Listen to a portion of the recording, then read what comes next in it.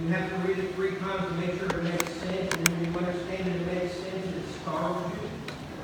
You ever had that happen before?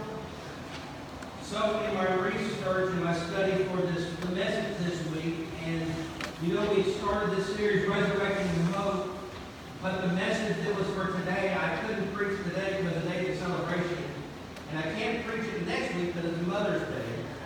So, because once we get to the message, you're going to understand why I put it off for 2 weeks. But this morning, we're recognizing our graduates, but I want to remind you, church, and it's very tempting to tune me out this morning, because you think I'm just talking to them. But this morning, the reminder is what I'm going to share applies to all of us, whether you're a graduate, or whether you've been working for 20, 30 years, or whether you're retired. Because the question we want to answer this morning is, how do I make a difference? How do I make a difference?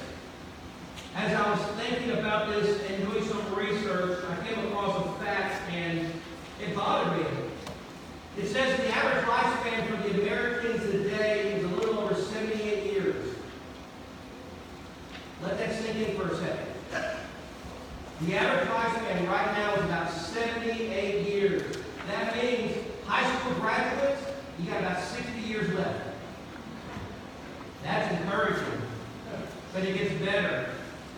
Think about it this way, high school graduates, you've just completed, or you're fixing to complete the first quarter of your life. Some of you are in the first, some of you are in the second. The second quarter is between the ages of 20 and 40 years, which means you haven't even reached halftime yet. That's the second quarter. If you're between 40 and 60, you're in the third quarter. And if you're between 60 and 80, you're in the fourth quarter. And those of you who are above 80 years old, you're in the bonus round. Based on this theory. But here is the reminder this morning, no matter where you are, what quarter of life you are in at this moment, here's the reality, that no matter what stage of life you're in, there's an urgency to life. No matter what quarter you're in, there's an urgency to life. Whenever I go to Hobby Lobby with Lane and Rachel, I will usually at Hobby Lobby very good. Some people try to avoid it, but I'm okay with it. But typically when I go to Hobby Lobby, and Lane can attest to this, I will usually stop by the hourglass. I'm just fascinated with it. But this morning, this serves as an illustration. And just to let you know, this is not going to be who finishes first, the preacher or the hourglass, okay? So just go ahead, because this is a 60-minute time. So we're not running with that. But here's my point. Our life is like this hourglass. The difference between my life and this hourglass is when the sand finally runs out, I get to turn it over and start over again. But for you and me, our life, if we're equating it to this hourglass, once the sand runs out, life's over. It's done. I don't get a redo. I don't get a restart. So as the sand runs out, the question we all wrestle with is, what am I going to do with my life? What do I want to try to accomplish in my life as I'm here on this earth? How can I make a difference to those around me?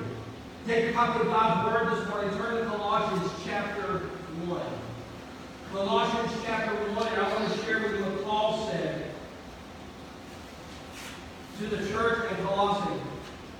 As they're dealing with a lot of different things, and he's trying to encourage this church that is bombarded with a lot of different ideologies and theologies.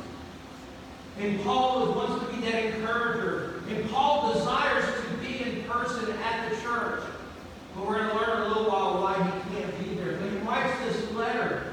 In Colossians chapter 1, I want us to look at this morning specifically verses 21 through 29. As we're halfway through that first chapter of this letter. This morning, I want us to read through these scriptures. I want to come back and unpack a few of them for us this morning. But starting in Colossians chapter 1, verse 21. And you were once alienated and enemies in your mind by wicked works, yet now he has reconciled in the body of his flesh through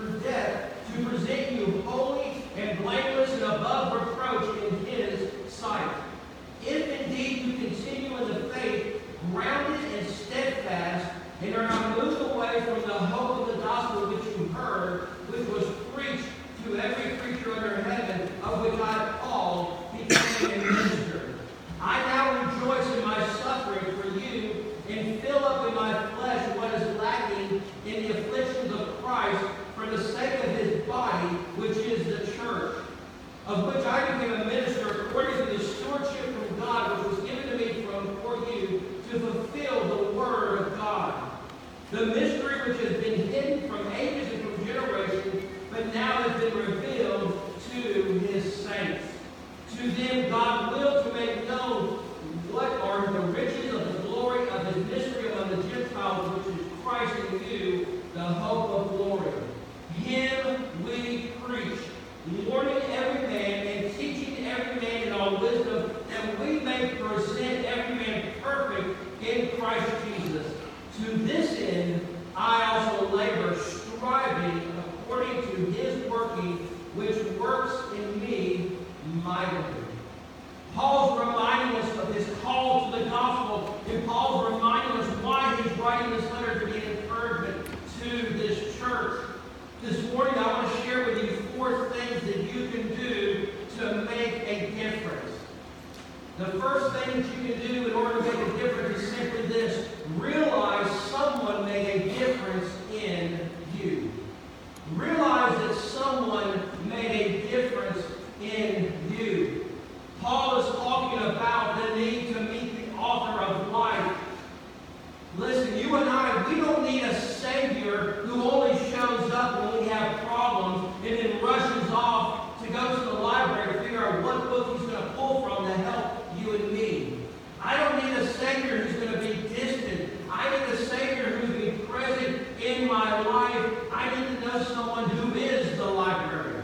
I don't need a Savior who's going to go off to the bookstore and go to the self-help section to figure out how to fix me.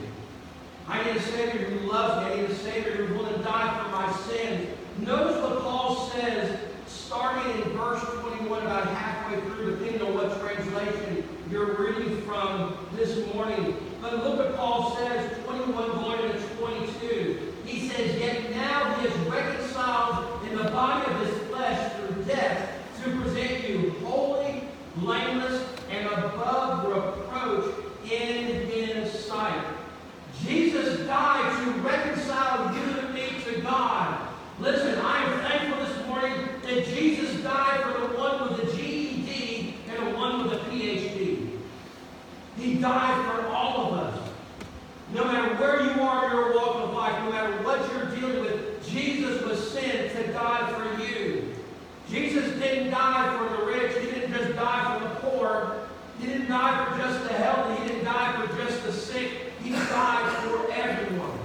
And that's a reminder through Scripture that you and I have been reconciled, brought back into a right relationship with Him. I am concerned today that every time you hear the phrase, Jesus died for you, you kind of go, there's no awe anymore. There's no reverence. There's no hearts being bursting forth because of the reality of what took place. We hear the phrase every Sunday, Jesus died for you. Are you still in awe of that this morning? Does that still overwhelm you today? Because it should. That reminder should overwhelm us every day of our lives. That someone would love us enough to send His Son to die for our sins. Now, I remind you this morning that the church that Paul is writing to is under the influence of Roman gods and Greek gods. For some of our high school students, they're going to go and take a class in philosophy. And in that philosophy class, they're going to go throw in a little bit of what the Romans would have learned, what the Greeks would have learned as far as mythology goes. And we all studied mythology to a point when we were in school. But if you studied it at any point, you know that you learned about those who sit upon Mount Olympus. People like Athena, Poseidon, Zeus, and Aphrodite. But here's the interesting part. If you study mythology, none of the Roman and Greek gods ever gave a moral code because they don't care about people. If you don't believe me, study and research these gods and these deities. I had not realized, or I had forgotten, that Zeus, who is supposed to be the #1 god, had a father, Cronus. And apparently his reputation was eating his children so they wouldn't overthrow. Wow, I want to worship that one. And then there's Zeus. Y'all know who Zeus is. But according to mythology, Zeus created woman to be a pain for man. And I'm not going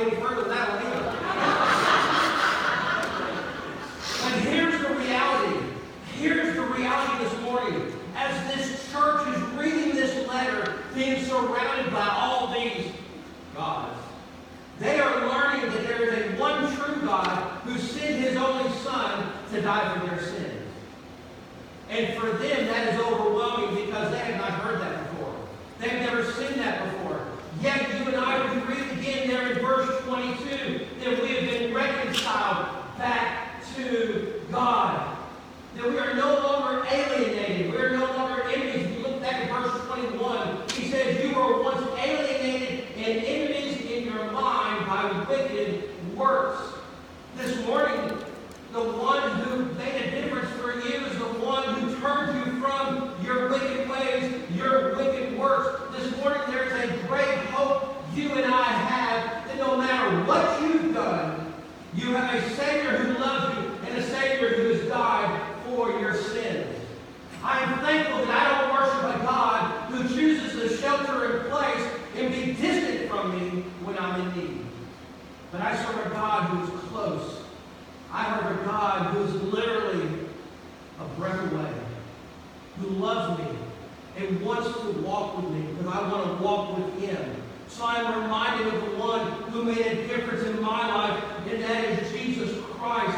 And because of God's love for me, because outside of knowing Jesus Christ as Lord and Savior, you are socially distanced from God. If you don't know Jesus Christ this morning, you can't have a relationship with God because you don't know his Son. You're distant. Yet Paul tells the church, listen, there's a God who loves you, who wants to reconcile you and bring you back. Again, look at verse 22. Look at what takes place here. He says, in the body of his flesh for death, to present you, notice this, to present you holy, blameless, and above reproach in his sight. Why did Jesus die? To make you holy. Scripture tells us this. Jesus died to make you blameless. I stand reconciled before the Father. He died to make me holy. And I think about that, the holiness of God and being that we're no longer above reproach. That means I can take that sin that I've wrestled with and turn it over to him and leave it with him because Jesus is the one true light and I'm to pursue him in all righteousness. And we shouldn't grow weary of this. We should never tire of the fact that Jesus has made a change in our lives. Romans 5:20 says, where sin increased, grace multiplied all the more. As a child of God, we need to realize that the gospel changes everything, and the gospel has enough power to change your life. But are you still in awe of it? Does it still overwhelm you? Does it still captivate you? Does it still hold you? Because no matter what order you are in your life, first, second, third, fourth, or even the bonus round, no matter where you are, you have a Savior who made a difference in your life. And you should acknowledge that. And that's the first step in making a difference in this world, is living a life that says, yes, Jesus changed me. And I want the world to know that. But there's a second thing you need to do in order to make a difference in this world. The second thing is simply this. Anticipate difficulties for your faith. Anticipate difficulties for your faith. Look with me at verse 24. One of the most unusual verses in Scripture. We're going to unpack it a little bit. But notice what Paul says in verse 24. I now rejoice in my suffering. Paul says that he is happy to suffer for us. Now remember, Paul desired to be at the church. Paul wanted so badly to give this letter to the church. But if you were to turn over to chapter 4, you're going to realize why Paul can't give this letter. Paul's in prison. Paul can't be there physically, but he can be an encourager through his words. His desire is to be there. But notice what he says in verse 24. I now rejoice in suffering. How many of you rejoice when you're hurting? How many of you rejoice when you suffer? How many of you rejoice when you wake up in the morning and you hear a new creak, a new crack? And you wake up and you go, that didn't say yesterday. But Paul says that even while he's in prison, even while he is suffering for the sake of the gospel, Paul says, I rejoice. Because he's reminding me, and he's reminding me this morning that as a child of God, if you claim to know Jesus Christ as Lord and Savior, you're going to suffer. Woo! Everybody wants a sign for that one, don't they? But you're going to suffer for the sake of Christ. He talks about this. And he's reminded of what Jesus has told him. Think about this. Paul's in prison. He's trying to be an encourager. Listen, if you and I were in prison, being an encourager would be the last thing on our mind. And I believe if you and I were sold out for Jesus Christ, it could be the same encouragement.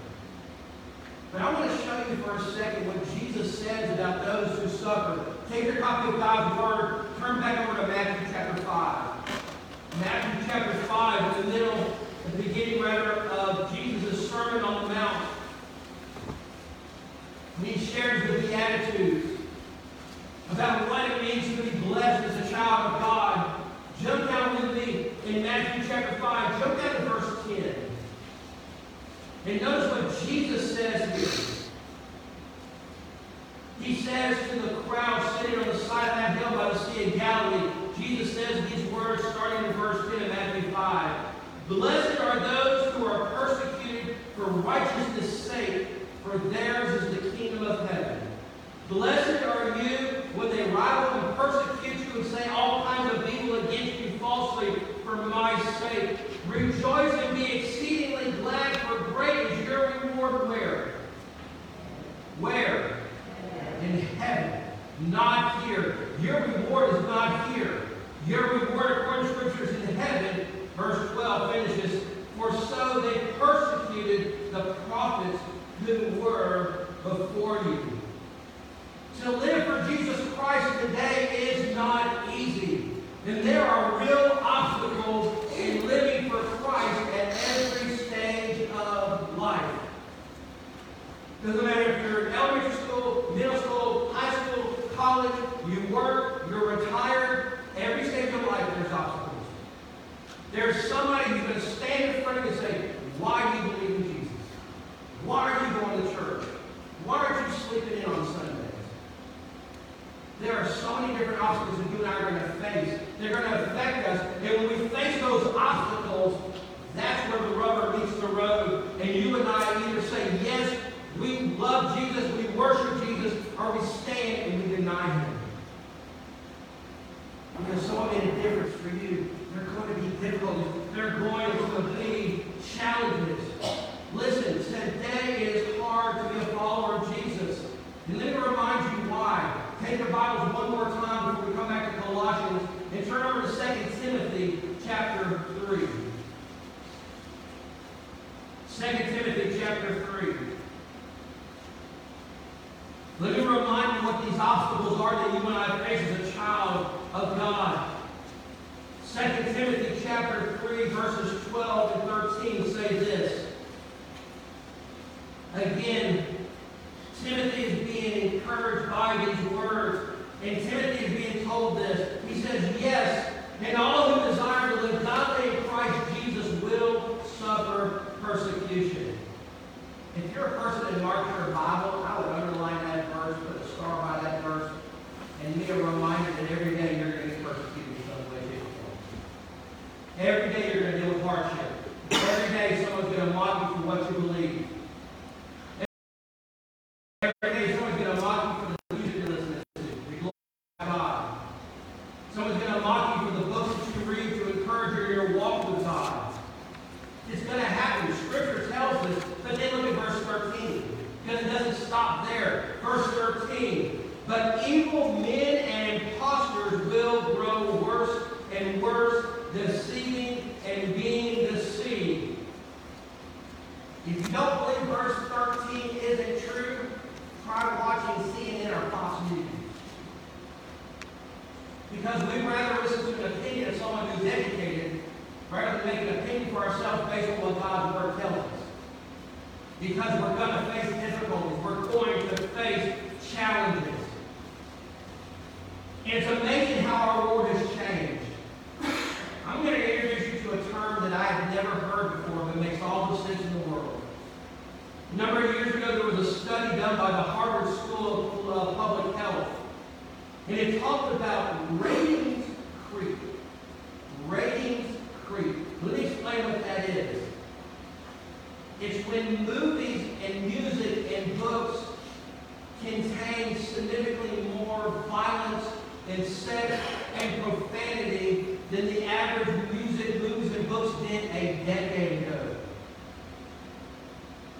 To tell you how times have changed, in the 1970s and 80s, an R-rated movie was an R-rated movie. In 2020, a PG-13 movie is just as bad as an R-rated movie. They've allowed it to creep in. They say, you know what, we won't be as explicit here. We'll just put a little bit of a dab and a pinch here. And we allow this to creep in to everything that is part of our environment. The music and entertainment we enjoy, we have to judge by a specific standard. You and I have to be careful what we allow to creep into our lives. This morning, I would strongly encourage you to adopt a strong principle. Listen, there are things you should not watch. There are clothes you should not wear. There are some websites you should not visit. There's some music you should not listen to. And there are some places you should not go. But allowed because of the rating creeps, we think, oh, it's okay now. I can watch this, listen to this, do this, hear that. Because we've allowed it to creep in. And it's not blatant, that's the thing. It didn't just magically show up. It's slowly progressive. Listen, I'm so scared there's going to come a day when a PG movie is just as bad as an R-rated movie. Because society's going to say, it's okay, everybody listens to that all the time. I don't. But why should I allow it to creep into my life? And the problem is, too many of us have allowed it to creep in and not even realize that it's coming in. So how do we fight this? How do we fight this from creeping in? I think we look back at verse 24 of Colossians chapter 1. And notice what Paul says here. And I'm going to say this, that this is probably one of the most unusual verses in Scripture. But I notice what Paul says here. He already told us that I now rejoice in my suffering, but he says for you. But then he says, fill up in my flesh what is lacking in the afflictions of Christ.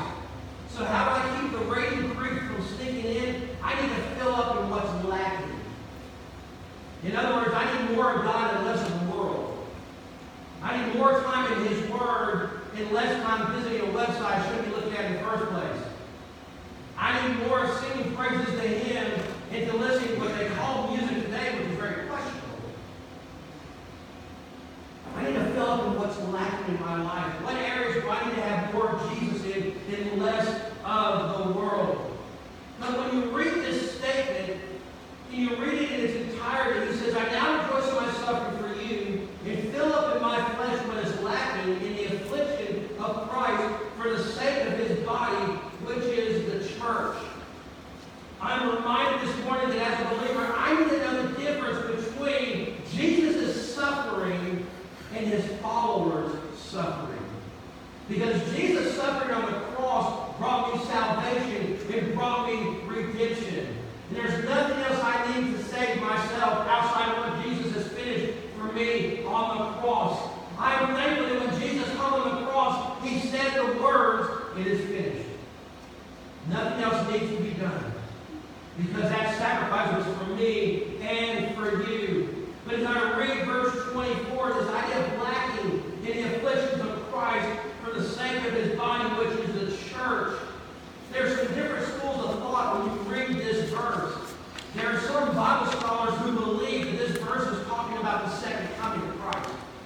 And the Bible tells us that before Jesus shows up, as a believer, you're going to suffer. As a believer, you're going to deal with hardships. As a believer, it's going to get worse. How many of you think the world's bad now? Guess what? It's going to be 100 times worse before Jesus shows up. Revelation tells us this. Revelation tells us and warns us what's to come. In Revelation 13, verse 8, we read about the mark of the beast. And the reality is we don't know what that mark looks like. It could be a tattoo, it could be a chip they stick under your skin. We honestly don't know. When we think about the mark of the beast, there are so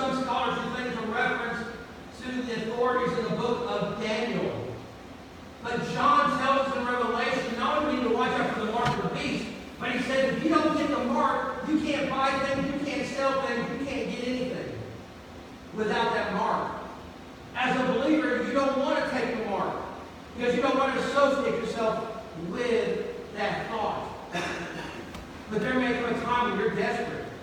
And you've got to make a choice. I stand up for Jesus and what he's done for me, or go with the flow of the world. And that's the warning John gives us in Revelation. Because I am reminded over and over again, there's an adversary who is very present today, who is very alive, and would do nothing better to make God's children suffer. So I need to be aware of what's going on, but I need to understand that because of what Jesus has done for me on the cross, I can reject what the world has to offer. I can reject the Antichrist when he shows up, and I know I'm going to suffer. But here's the thing. Living for Christ will have its obstacles, but it will be worth it every challenge. It will be worth every challenge you face. This morning, you and I get to come together and worship in public. We get to sit in nice pews, discuss the temperature. But we get to do this. We can do this every day of the week. And not worry about somebody storming through those doors wanting to arrest us. Yet we take this for granted. Because we forget the one who did something for us. We forget the life we're to be living. And the difference we can make. The third thing I want to remind you this morning is that you and I want to make a difference in the world. We need to share Christ every chance you get. You need to talk about Jesus at every opportunity. And this morning, I would challenge you in this. I would challenge you to look for every opportunity to share Jesus with someone. Why? The gospel is too valuable to keep to myself. The gospel is too valuable. You can have all the riches in the world. You can have all the cool things. The big house, the nice car. The retirement plan is going to set you for when you get to the bonus round. But none of that matters outside the gospel. Because the gospel trumps all of that. Because the gospel is more valuable than what you got in your bank account this morning. The gospel is more valuable than what you drove here this morning.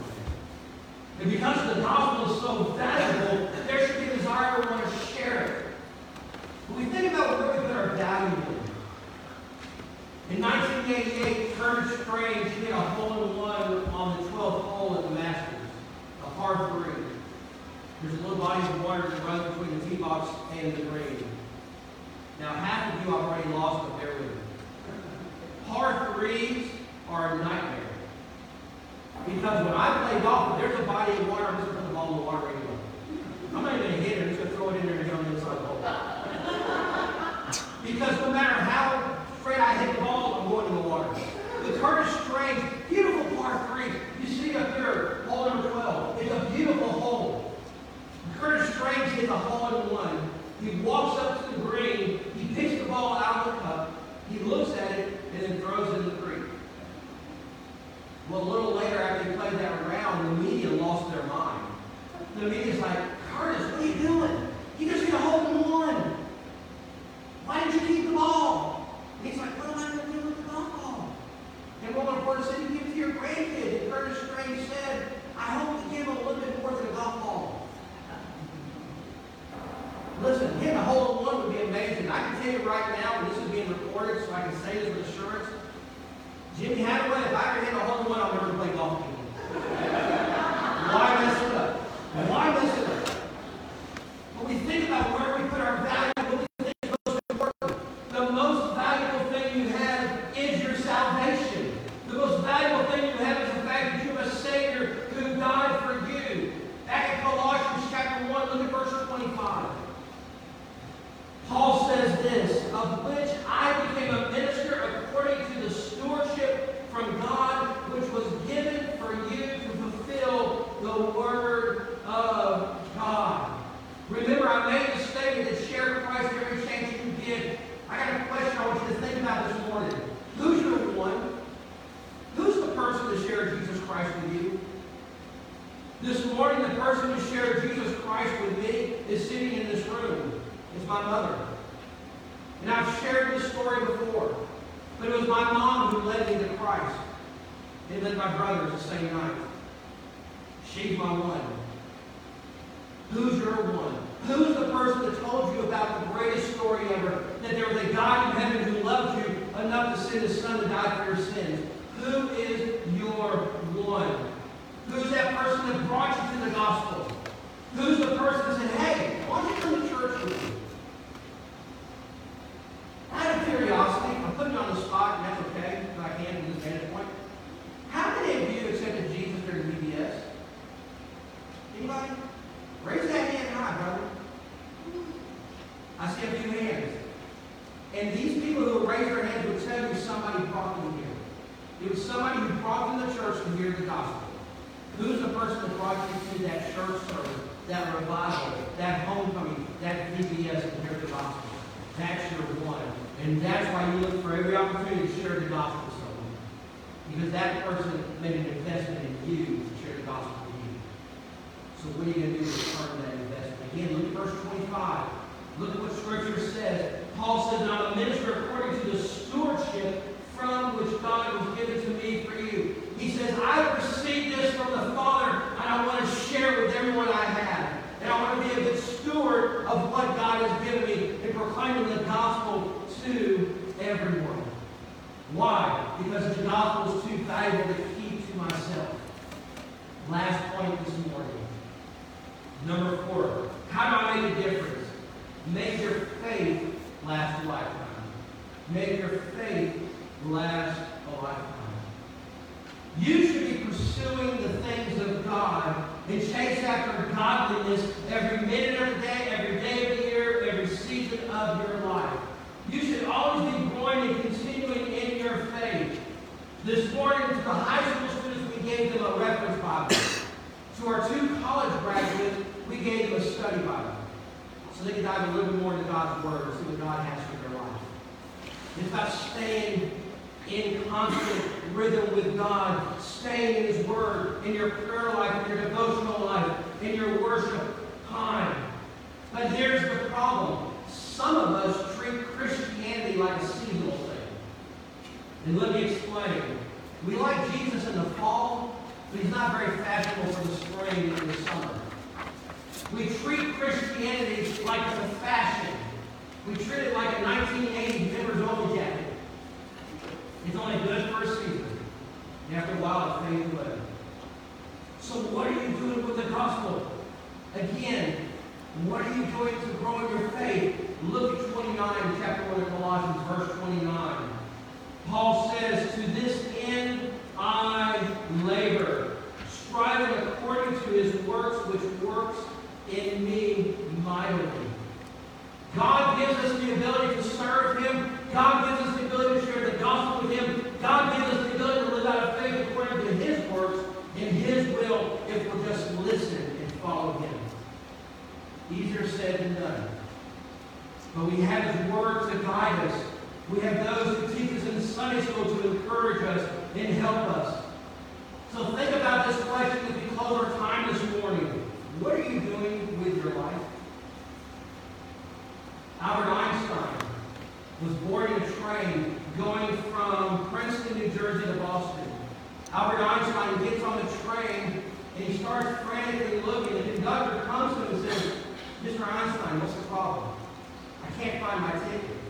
The conductor says, sir, relax. I know you've got it somewhere. We all know who you are. You just take your seat and we'll help you find the ticket. And for a moment, Einstein's like, okay, but then he starts frantically looking again. The conductor goes through the whole train, punching tickets. He comes back to Albert Einstein and says, Mr. Einstein, everybody in this train knows who you are. We know you didn't stick on. We'll get you to your destination. To which Albert Einstein said this, I appreciate that, but I got to find that ticket to know where I'm going.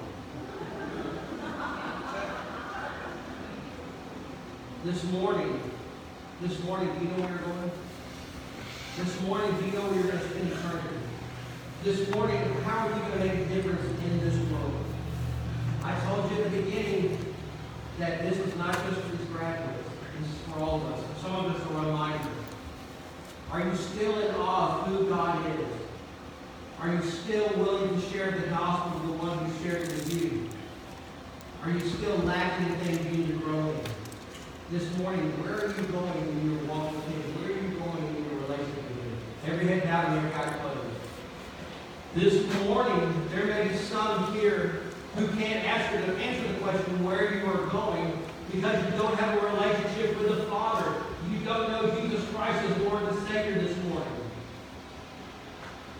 Because you don't have a relationship, you haven't accepted the free gift of salvation. This morning, you can change that. This morning, you can say yes to Jesus. This morning, you can ask Him to be Lord and Savior of your life. This morning, there are some of you who know who Jesus Christ is, but you're lacking in the things of Christ because you allow things to creep in. You allow activities and stuff to take the place of God in your time of worship with Him, in your time of studying His Word. This morning, you can take those things and push them to the side and become refocused on the things of God and rededicate your life to Him this morning. For some today, it may be a desire to be part of this fellowship. Only you as individuals this morning can answer the question, where are you? Am I going to spend eternity with the Father, or am I going to spend eternity separated from Him? Because I haven't allowed Him to come in my life to reconcile me back to Him. This morning, you can simply come to the Father and say, yes, I accept that gift of salvation. I accept that You sent Your Son to die for my sins. And I want Him to rule in my heart and in my mind. This morning, as we get ready to sing in just a second, my prayer is that you do business with God and allow Him to speak to you. And take what you've heard this morning and don't just listen to it. But you take what you've heard this morning and apply it to your life, apply it to your heart. Renew, restore that relationship with Him that may be broken. Start that relationship with Him if you don't know Him. Whatever needs to be done in just a moment after I pray, do business with God. Father, as we come to this moment, Father, help us to block out the things that need to be done. Father, help us to block out the noise surrounding us.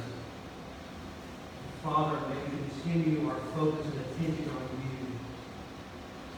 Father, may we stand in awe of You and what You've done for us in sending Your Son. This morning, my prayer is that You would speak into the hearts of individuals. And Father, here in this sacred moment, that we as individuals will be business with You. Father, I pray these things in Your Son.